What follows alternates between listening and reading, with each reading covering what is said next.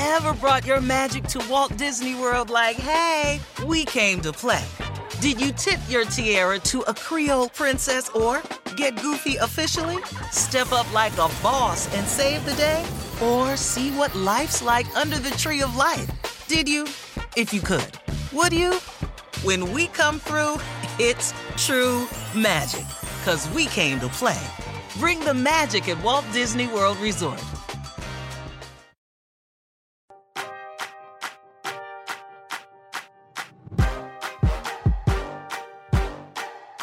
Hey everyone, welcome to Roundball Stew. I am Matt Straub. It is Friday, July 22nd, and today we're going to be looking at some key position battles in the Eastern Conference, what they mean, who might win for fantasy purposes. I'm joined by Ryan Knaus and a bearded Raphael Johnson. Raph, is this an off-season beard? Is this a playoff beard that went into the off-season? I feel like you got a little more facial hair than normal. Am I hallucinating that? Yeah, it's too hot to go through the process of properly shaving and all that. Gotcha. That kind of doesn't make any sense because it's also too hot to have a beard. But right, I was going to say that was my follow-up. Yeah, it's the off season, so as long as I'm alive and healthy, we'll just go from there. It's working. I think it's working for you. Yeah, it's working. Ryan, no beard. Ryan, clean. Extremely I'm trying to grow an off-season beard, but this is what genetics have given me. This is 2 weeks in. This is just 2 weeks clean in. shaven all the time.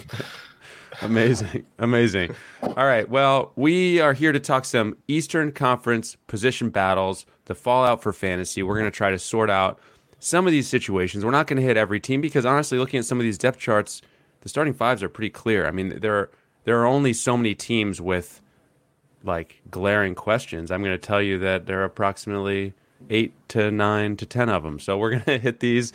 We'll start in Charlotte, where at center, you've got the veteran Mason Plumlee versus the rookie Mark Williams, the number 15 overall pick.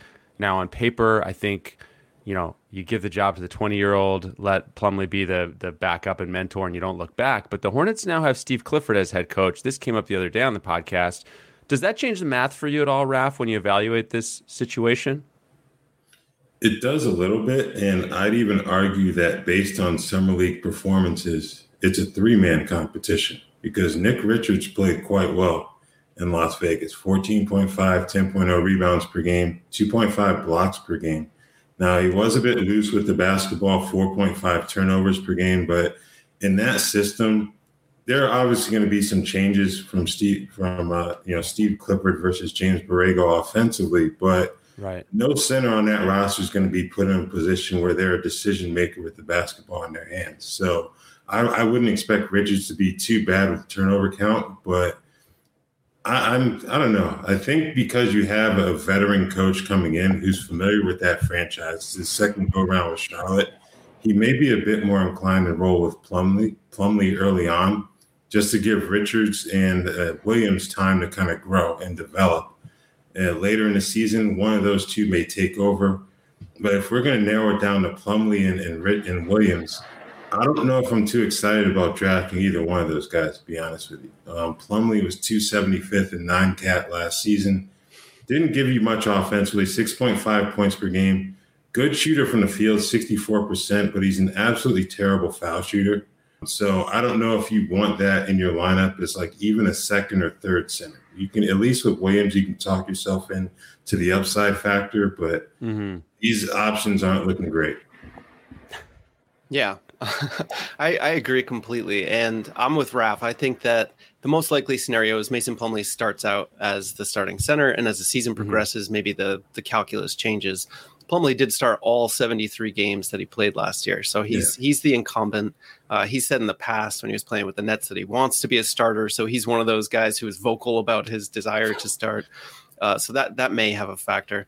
Plus, Mark Williams was a little rough at Summer League. You mentioned Nick Richards playing well. Williams was, a little tough, especially with the shooting percentage, which should be a strength of his. So the learning curve might be steeper. As with many of these position battles, there's a lot to look for in Summer League and coaches' quotes, and we can read the tea leaves as we get closer to opening night. But for right now, it looks like probably Plumlee and then one or two of those guys as his backup. And let's not forget about PJ Washington too, because the center rotation gets squeezed if PJ is in there, and he played about half of his minutes at center last year. So there's a very real chance that we see some small ball. I don't know how much Clifford wants to go that route, but and I'm with Raph as well. I'm not touching any of these guys on draft night. Plumlee, even if you punted his free throw percentage, he was still outside the top 100 for NICAT. So I know Steve labeled him squeaky dimes and he gets those 3+ assists per game, but I'm not, it looks cool from a center position, but I'm not going to overpay just to get a handful of dimes. Don't forget, Plumlee switched over to left-handed free throw shooting late in the season and raised his percentage into the 60s. We're going to be fascinated to see if he continues with that lefty shoulder shot. It is not, you guys said, going to get me to draft him in fantasy. I do think the situation here, we're down on Williams at the start of the season. I do think second half he could be a name we're going to be adding because tons of upside in blocks. He did get better as Summer League went on. If the Hornets are not good, which is possible, the Hornets could be, in a play-in picture. I could easily see that. But either way, I think Williams is on my radar, even if we don't end up drafting him in standard leagues. 2.8 blocks and 23.6 minutes with Duke. So that alone puts him on the radar. Yep. All right, let's go to Detroit, and it's another front court, and really this whole front court comes into focus, comes into question. We've got established veterans at both front court positions that could cause some early season problems for the young guys. So at power forward, you've got Kelly Olynyk and Marvin Bagley. At center, you've got Isaiah Stewart, the number 16 pick in 2020. You've also got Jalen Duren, the number 13 pick this year. But you've also got Nerlens Noel, the disruptive, useful veteran who finds a way onto the floor. So, Ryan, how do you see these spots shaking out? And honestly, is there a single target you like here for fantasy? Oh, well, you set me up nicely to say no, there is not a single target that I like. It's just messy. And honestly, anytime we're talking position battle, there's that question mark of will they hit their potential, won't they? So I'm never going to pay for a player's ceiling. Like if there's a threat of them becoming part of a platoon, especially in a front court situation, that is a big red flag. I'll start with the centers. So with Stewart, Duren, and Noel, it's just such a mess. Like I feel like the bloom is off the rose for Stewart. He is coming off a year where he was hyped up maybe a little too much and then never quite got there. The minutes never rose. And honestly, in today's NBA, like he's not going to be an outside shooter. He's not a great rim protector. I don't know that he is like a 32-minute a game guy, regardless of what happens. Nerlens Noel, at this stage in his career, can he stay healthy and on the court? We love his permanent blocks, but whatever. We've been saying that, and defensive stats in general. It's been saying that for a decade. No thanks. Maybe at some point in the year, someone gets hurt and you pick him up and he crushes for you in a couple categories. Great, but you can leave him undrafted. Duren, I'll let Raph talk more about him because he's more savvy with the prospects and stuff. But right now, just given the competition there, I'm leaning away from it. And then moving to Olynyk and Bagley, I don't really understand what Detroit sees in Bagley. I know that, he's got the pedigree of a high draft pick and he's still 23 years old. So there's potential, and these stats are from Cleaning the Glass. After Detroit acquired him in 18 games, Bagley ranked 8th percentile for bigs among block percentage. He was 45% or below for both offensive and defensive rebounding. His shooting was not good, 42% on short mid-range, 25% on long mid-range, very little three-point attempts. The one thing he did rank high in, he was 91st percentile for turnover rate and 78th percentile for fouls committed on defense. So I'm like, looking at this profile, I'm like, what did they see that necessitated bringing him back? I don't know. But in any case, for fantasy, I'm writing him off. I think in a case of Bagley, it's maybe a situation where Detroit is betting on their environment, kind of boosting him from a development standpoint, because bless Sacramento's heart, they don't really have it. It's true. So that's what I think they're betting on there. But the center position, I see some intrigue here because late last season, they kind of encouraged Isaiah Stewart to take more three-pointers. We didn't see much payoff then, but we did see some payoff in Summer League. Averaged 2.5 made threes per game, shot over 55% from three. So if he can carry that over into games against bona fide NBA competition, maybe we see something where he and Duren are on the court together. Duren's an explosive finisher, above the rim guy. He can give you some good shot blocking potential as well. So I think if we see that, if Stewart can carry over the 3-point production that we saw in Summer League, that may be the key to this rotation here. Because if he doesn't, like I agree with Ryan, you don't get much upside there. He averaged 8.3 points, 8.7 rebounds per game, about 1 block per game last season, too, as a starting center. So I think if you're Detroit in a perfect world, you want Stewart to be able to show some potential to step away from the basket because that frees up extra time for Duren, and maybe you can get some value there. God, I feel so much better about this center situation if Nerlens Noel wasn't there. I mean, I know he's not durable, but I think he's more of like a guy, maybe he'll play some early in the season, but you're hoping you get some trade value at about the deadline. Yeah, I sincerely hope they're not going to give him like credible rotation minutes this season. Yeah, it seems unlikely. Really? I don't know. I mean, I hope you guys are right. I hope you guys are right. It just seems like you got to think because Olynyk's probably going to get some minutes at center as well, and he can stretch the court in a way that Noel can't. And to Raf's point, that opens up other possibilities at power forward and so forth. So, yeah, it's tough to see Noel getting, 20 minutes, let alone more. 20 minutes is enough to be disruptive, though, in fantasy. As for Duren, Raf, do you think he, like Mark Williams, he's more of a guy who we're just going to have on our watch list early on and be ready to add? Or do you think he's a guy that we're going to want to be drafting? That's a good question. I think it's July, so, Yeah, he might be someone I'd be a little bit more inclined to use a late round pick on than Mark Williams. But yeah, I don't think there's too much separating those two rookies personally, just because even though Williams may have a clearer competition, Duren's in a situation where, I don't know, I think he's going to be a guy that's going to be very difficult for them to keep off the court just because of his athleticism. And when you pair him up with the likes of Cade Cunningham and Jaden Ivey, that can be quite the gold mine there. So I think I'd be more inclined to use a late round pick on Duren than Williams. Okay. Let's move to Indiana, and we're going to focus in on the shooting guard, small forward region here. Now we've got last year's number 13 pick, Chris Duarte. This year's number 6 pick, Benedict Mathurin. You've also got Buddy Hield, though there are some fresh rumors surfacing about Buddy Hield potentially going to the Lakers, which has been talked about for a while now. Do with that what you will, but Raf, there are other guys here. I mean, Aaron Nesmith is there now, et cetera, et cetera. But I mean, do you think if Hield is there, do you see a path for all 3 guys there, or who do you think gets squeezed? Like, how does this one shake out for you, bottom line? It's pretty messy, and I think you're rooting for a Buddy Hield trade at this point because he's a top 100 player in 9-cat, and his 3-point shooting makes him difficult to kind of keep off the floor. Duarte, 55 games last season due to injury. He played quite well when he was on the court, but I just think the overall profile, it's not like, I don't know, Hield has never been known as an assist guy, and he won't be that type of player when you have Tyrese Halliburton and TJ McConnell in the fold as well. But he still averaged about 3 assists per game. Duarte was at 2.1. So I don't see enough to kind of propel Duarte past Hield if all 3 are there.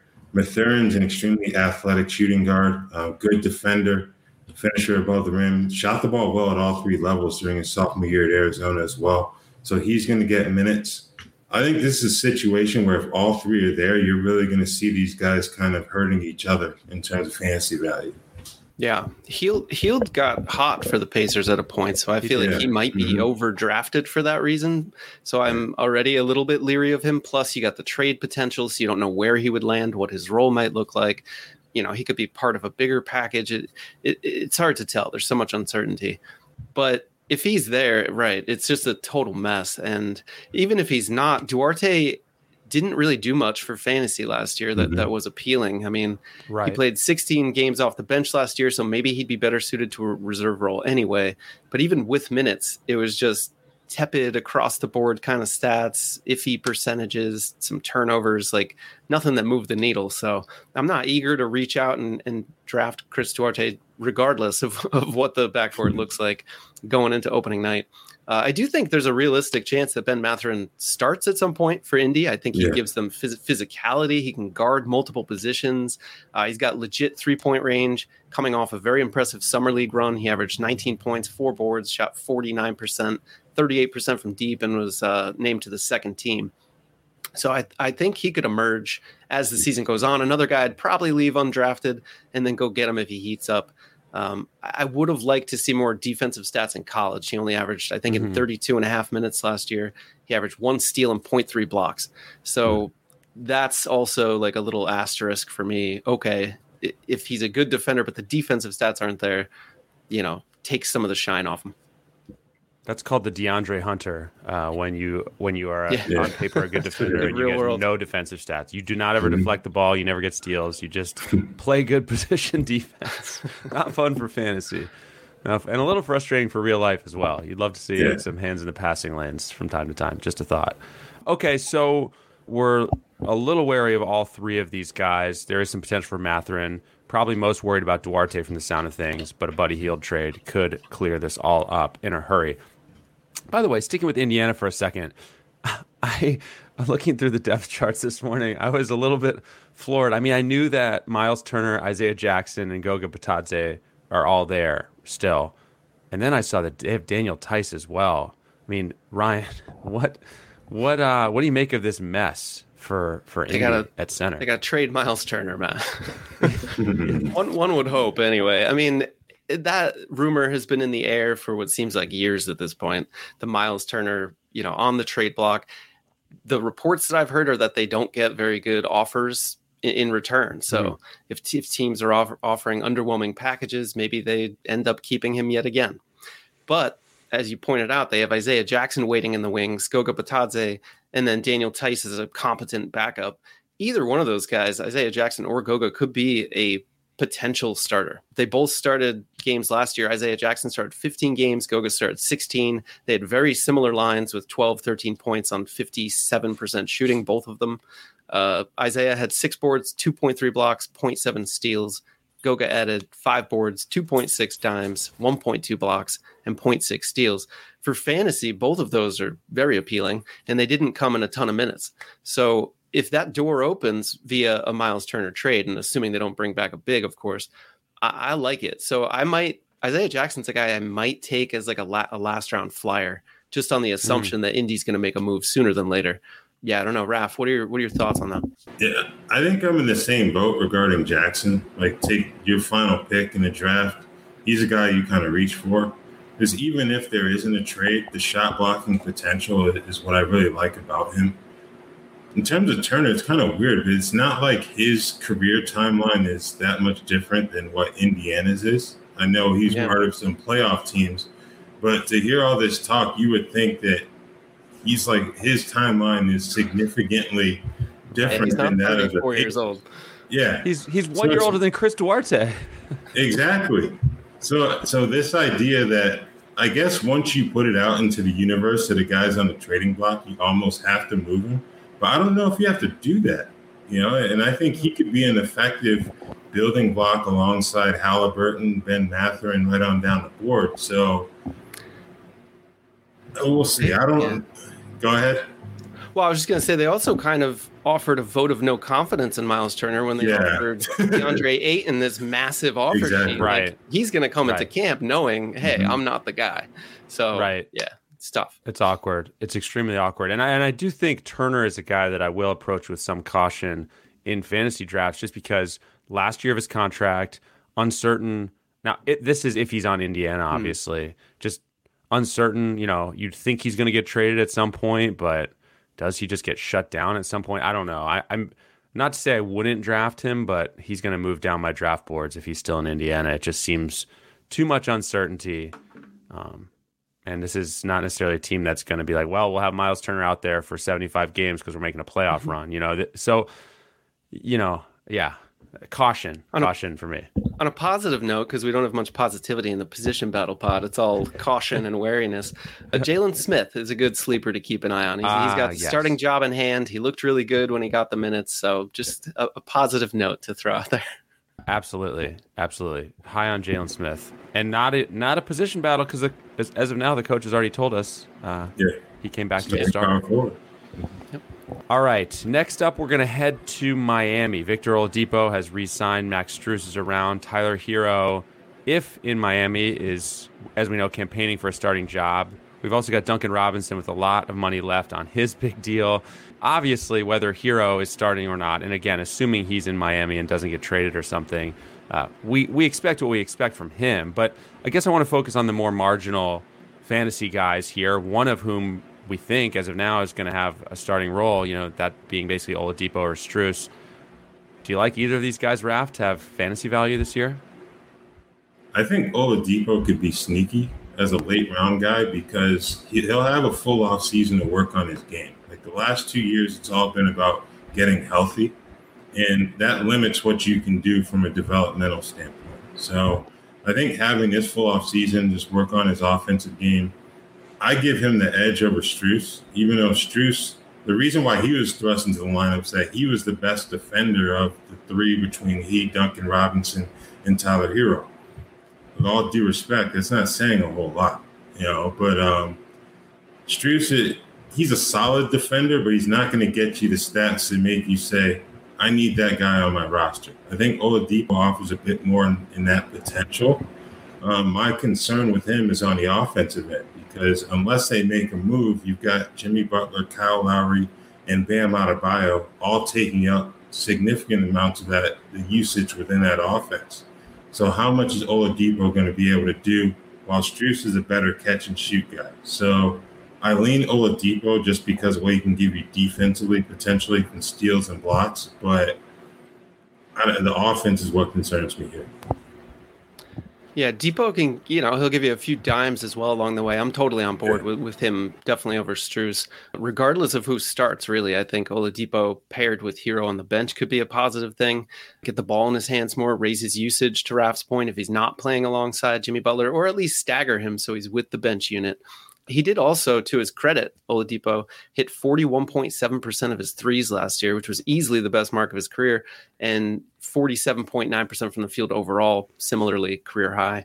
It's a pretty small sample size, but it bodes well for a guy coming off major surgery after major surgery. So my only real concern with him is that, like Raf mentioned, he'd be a great late round kind of gamble. I just don't know if his name brand recognition will allow that to happen. Hopefully people, after years of not seeing him play, and he only had a handful, 8 regular season games, I think, last year, he'll fall to 80, 100, somewhere in there, and I'd be happy to take him there. But if he, the hype builds and he's named a starter and he's going in around 50, 60, no way I'm touching him there. Somewhere, yeah. He might end up somewhere in the middle. I could see his ADP at like 75. All right, we're going to keep it in Miami a minute longer, Ryan, because I know the power forward depth chart. I was going to say depth chart there, and I said depth chair. The depth chair caught your eye, Ryan. What are your thoughts on this Miami power forward situation?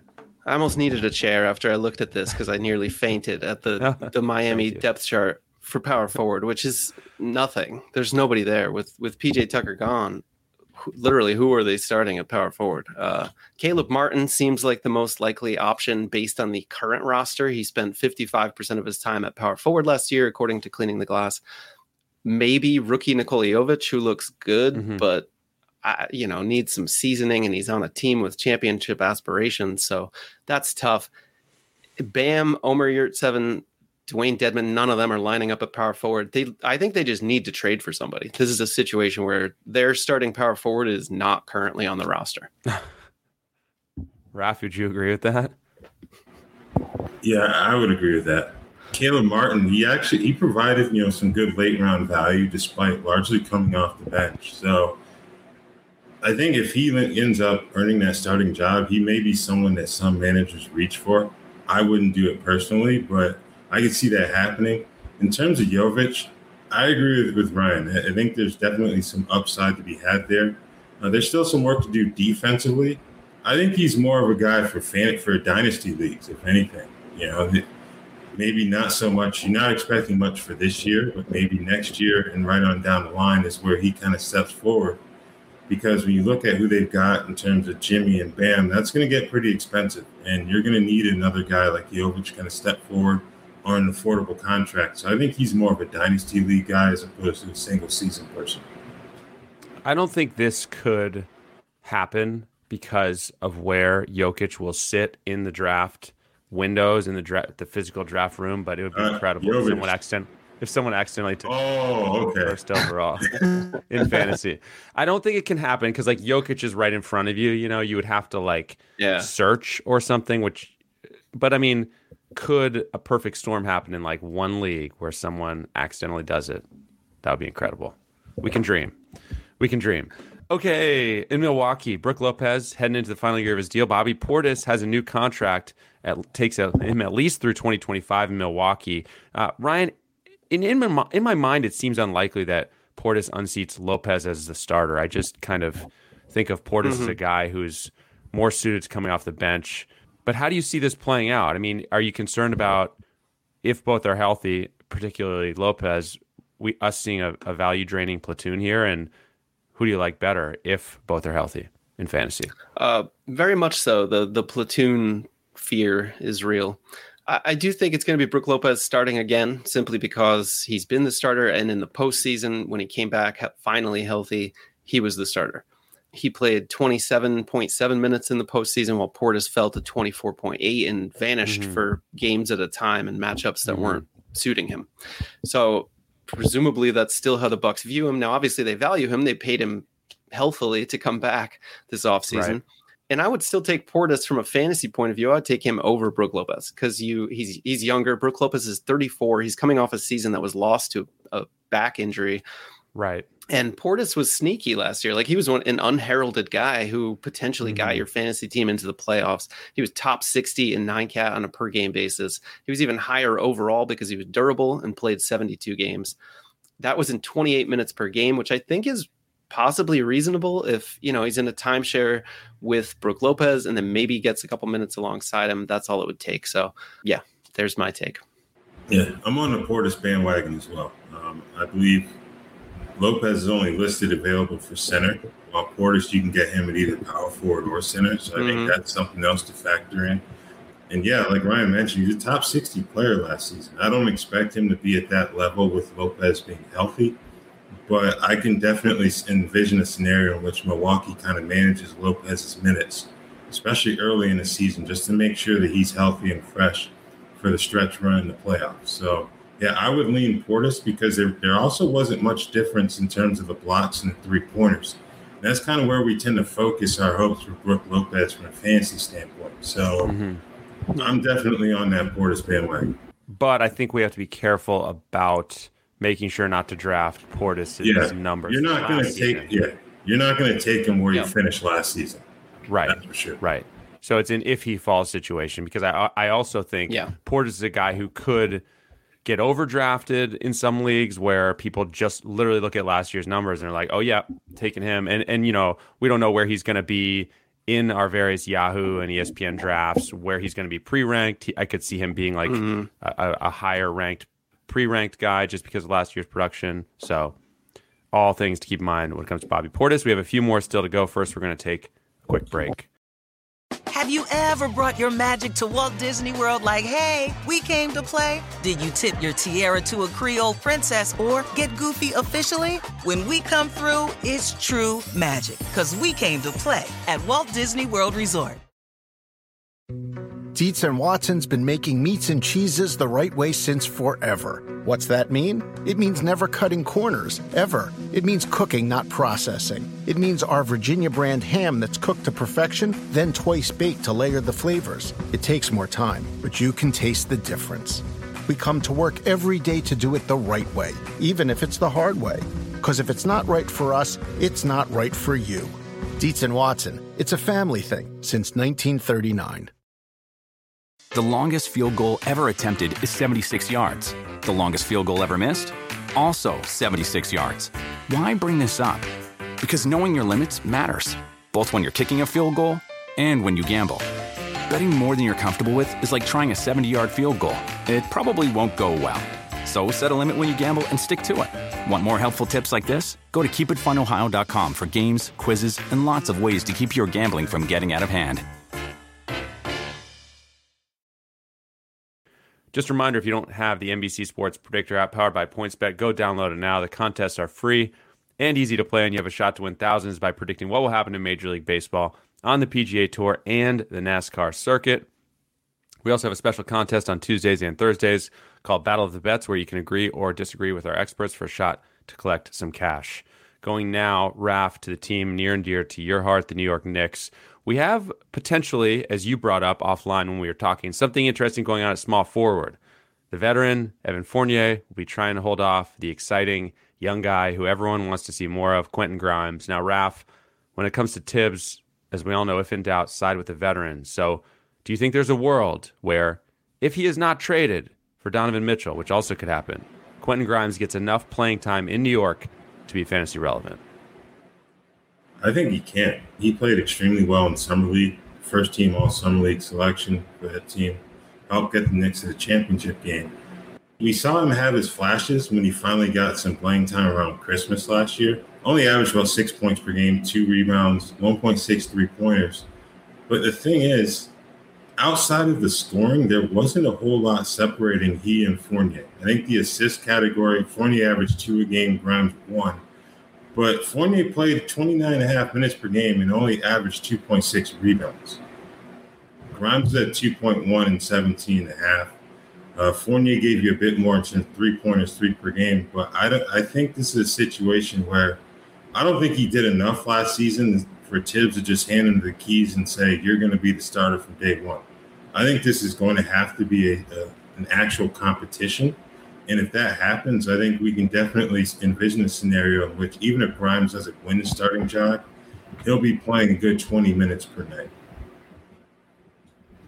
Yeah, I would just hope from a fantasy perspective and a real world perspective that it's not Evan Fournier who's starting, because you watch him out there, he just looks like a sieve sometimes and just inefficient. He had second worst player efficiency rating of his career last year. His usage dipped to 20%, which was his lowest since 2015. He barely gets to the free throw line anymore because he's not asked to be a ball handler and drive and create his own offense. He's not going to get defensive stats.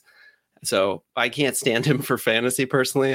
He's nowhere near my draft board. Raph, a question, and Matt, for you guys. Does Cam Reddish get a look at the starting small forward job? Or like, where is he? He seems like what was that? Lost... What was that name you said? Sorry. Yeah, he's like a ghost after he got traded. What's the deal there? I could see him getting his name thrown in there for competition at the starting spot, but I don't know. Just the way in which he was used or not used once acquired from the Hawks, I have serious doubts about him being thrown into that competition. Because even though the Knicks acquired him, they didn't draft him. You know, in the case of Grimes, they can say we drafted him. Let's see what this guy can do. Yeah. But I get the feeling that if there were a trade to happen between now and the start of the season, they may try to move Reddish, even though they haven't done much to kind of put him in the shop window, so to speak. Well, yeah, interesting stuff. I still kind of think it's going to be Fournier, but I hope you guys are right that Grimes gets a shot. Anyways, moving to Orlando now, and let's start with the point guard. We got a couple things to look at here. Let's start with the point guard situation, because it seems like Orlando has a bona fide battle on their hands here, and what could be a tough decision. And let's start with Markelle Fultz, because he really flashed when he came back last year. In 18 games, he didn't get a lot of minutes, but his per 36 minute numbers were around 20 points per game, 5 rebounds, 10 assists, and 2 steals. Shot it well from the field, shot it well from the free throw line. Again, that's per 36 minutes. But, you know, after such a rough start to his career, that started to look more like the guy who went number 1 overall in 2017. He'll play this whole season at 24. So that's one half of it. You also have Cole Anthony, who had his own breakout season, averaged around 16 points, 5.5 boards, 5.5 dimes, but his shot below 40% both seasons of his brief career. So maybe this is just me editorializing, but it seems like Anthony profiles more as kind of the sixth-man backup combo guard you asked to come in off the bench and maybe get hot. And I'd love to see Fultz get the shot to run the starting job. But, Raph, what are your thoughts on this one? Well, there's also Jalen Suggs. Right. Their lottery pick from last season. coming off of off-season surgery. So three-headed battle. Fultz, that, like you said, he did show some flashes once he was back healthy, but he feels a lot like Jonathan Isaac, where it's like, okay, how long is he going to stay healthy for? That's the big question here. From a fantasy standpoint, between Fultz's medical history and Cole Anthony's inefficiency, especially as a shooter, I don't really like either of these guys. I'd rather let someone else take them because I'm not going to do it, that's for sure. But,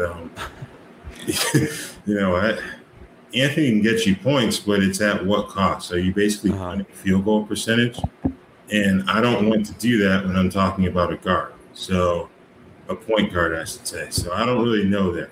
He's a good rebounder for his size and his position. He averaged 5.4 per game last season, but the shooting really concerns me there. Yeah, this is like a double whammy where even if there weren't the position battle and the uncertainty, I still wouldn't like either of these guys' fantasy profiles, mostly for the reasons Raph just cited. And I mean, Cole Anthony had his moments last year for sure, but it was a lot of gaudy counting stats that I don't know he's going to be able to obtain this year with more competition. You got Banchero there, you got, potentially Jonathan Isaac, whatever, but it's a little too tight. And I don't know that he's going to have the free reign that he had last year. I think in terms of who starts, I think Cole Anthony might still get the nod and Fultz is coming off the bench, potentially just because they need shooting on the court. And Cole Anthony's not a great percentage shooter, don't get me wrong, but he was 33.8% from deep last year. Suggs was 21% and Fultz was 23.5%. So if your backcourt is both shooting 23% or worse from downtown, you're already in a world of trouble. So I think they might go with the least bad option there and try to start Cole, have Fultz run the second unit. But again, however this plays out, it's going to be sketchy. Those are fair points. I just think that Fultz, we got so down on him. I'm just saying he looked more like that guy last year. And fantasy wise, yeah, he doesn't hit threes, but his free throw shooting was more than passable last year. And he got a lot of steals when he was on the court. So steals, dimes, points, and not crushing in percentages. I don't know. In the right, and with enough minutes, I think he can be fantasy relevant and useful. But I'm kind of wishing more than anything. Per 36 last year, Fultz averaged 19.5 points, 10 dimes, 4.9 boards, 2 steals, and had decent percentages. He killed you with no threes and high turnovers. But to your point, the potential's there if he stays healthy and gets those minutes. So it is a big if. And I mean, Suggs has enough size probably to play shooting guard. I don't know if Suggs has the shooting ability to play shooting guard, but that could help a little bit. But okay, fair enough. You guys have tempered my enthusiasm appropriately here. I'm not trying to these guys. Let's that's okay. Let's go to the front court because this is an interesting one because look, we know who the front runners are, right, for power forward and center minutes. It's Paolo Banchero and Wendell Carter Jr. But we've already mentioned Jonathan Isaac. Mo Bamba, I think to the surprise of many of us, is back in Orlando after being a restricted free agent. Plus Chuma Okeke is still there. Ryan, how do you see this all shaking out? Are you worried about those guys, looming as backups cutting into the front runners? And can those guys like Bamba and Isaac get enough minutes to be relevant? All such good, difficult questions to answer. There's also the possibility, this team could be tanking again in a hurry and suddenly established guys like Wendell Carter Jr., the floor drops away from him.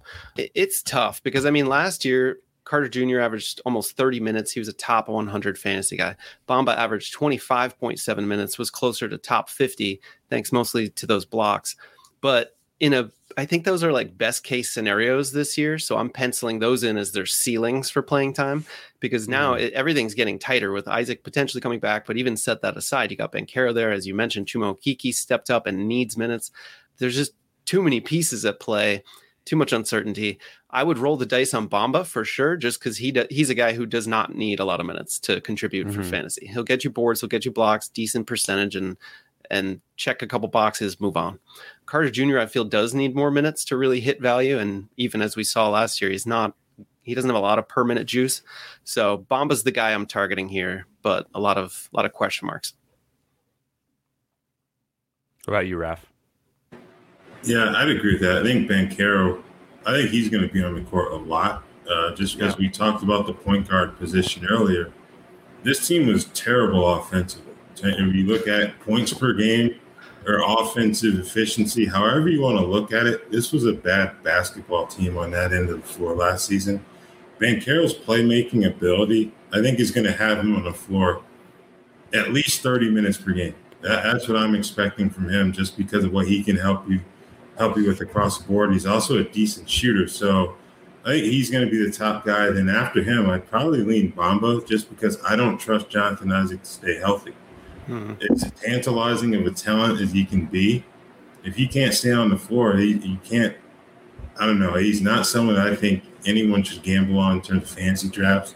There are definitely going to be people who do it just because of what we've seen when he's on the floor, but you're just asking for trouble if you do that, in my opinion. Yeah, you better have at least 2 IR spots if you're considering Jonathan Isaac. Okay, final one. We're going to Washington. The Wizards needed a point guard. They now have Monte Morris and DeLon Wright. And we've already talked about this one a little bit, but let's reset it again.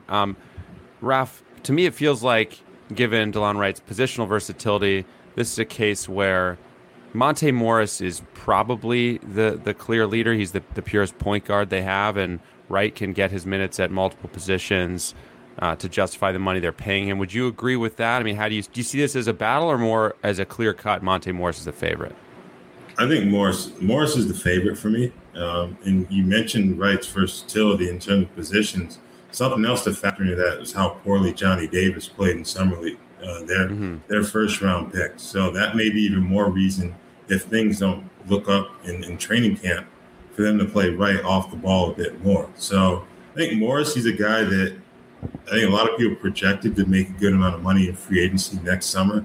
Part of the reason why Denver moved him. So I think it's going to be his job to lose going into camp, and he gets you good assist numbers, doesn't turn the ball over. Maybe even see a little bit of Bradley Beal playing on the ball, which could kind of limit both Morris and Wright. But I don't think it's going to be to the point where a guy like Morris should not be drafted. I think he's going to be a guy that you want to target. I would say in the later rounds of drafts, even though he'll likely start, he's not a middle round guy for me, just because the offense, while efficient, he's not going to get you 17, 18 points per game. Yeah, I agree completely with that. I do think it's Morris who ends up starting. I hope that there's a little bit of uncertainty to tamp down his ADP, because if he's the clear-cut starter, that's going to come with some hype and bump him up uncomfortably high, as Raf said, towards those, the inside the top 100.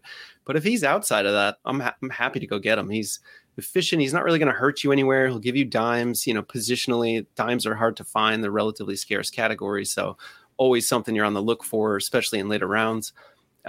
He just seems like a solid player who doesn't have a ton of competition Wright, even if they end up splitting minutes, Wright's going to get some minutes at 2. So I think the opportunity's there. And Monte Morris last year also had a 17% usage rate. I would expect that to go way up in Washington. So there's a bit of unseen value just lurking right there. And as for Wright, it feels like a guy who has so much fantasy potential is now once again he's not in the worst situation he could be in, but he's once again, I think, in a situation where he's waiting for injuries to strike, really, for us to want to roster him in fantasy, I think, at this point. Just looking at who they have. Even if he's like getting backup minutes at 3 positions, I just don't think he's going to get enough usage or minutes to really make a dent. Do you agree? I do. The Wizards also have Corey Kispert they need to find minutes for. Will Barton's going to have the ball in his hands some. Yeah. Denny Avdia is going to get minutes probably at the 3. So, yeah, it gets tight for Wright. Yeah. All right. Yeah. Raf, final thought from you? No, I would agree with that. I think Will Barton, he was a top 100 player in Denver last season, man. Yeah. Similar to Morris, his usage is probably going to go up in Washington. So he may be a sneaky middle round guy to roll the dice on. And he's extremely vocal about wanting to start. He really doesn't want to come off the bench. So I assume we'll see him in the starting lineup. Well, and that's just, that's crushing for some of these young guys there, Avdia, Kispert, Johnny Davis, who we mentioned. Those guys are all on the outside looking in for this team at the start of the year. Minutes seem like they're going to be very rough to come by for those guys. Yeah, Wizards, the Wizards live in this weird world of are they a playoff team? What are they? So it's an odd situation there, fantasy wise. Later in the season, I guess we could see things open up for some of those guys, or if an injury hits. All right, that is going to do it for us on this episode. Don't forget to subscribe on Apple Podcasts, on Spotify, wherever you listen. Take a minute to rate and review us as well. We're back on Friday next week. We're once a week right now. And on Friday next week, we will be hitting the position battles in the West, so look out for that. I want to say thanks to everyone for listening and watching live. Ryan, Raph, thanks to both of you guys. I will talk to you soon. Ready for a new and exciting career challenge? At DHL Supply Chain, you're part of a team committed to creating innovative solutions for some of the biggest brands in the world. We're recognized as a best place to work, where people are valued, supported, and respected. DHL Supply Chain is hiring for a wide range of salaried operational and functional roles. Previous experience in logistics is welcome, but not required. All opportunities, no boundaries. DHL Supply Chain. Apply today at joindhl.com.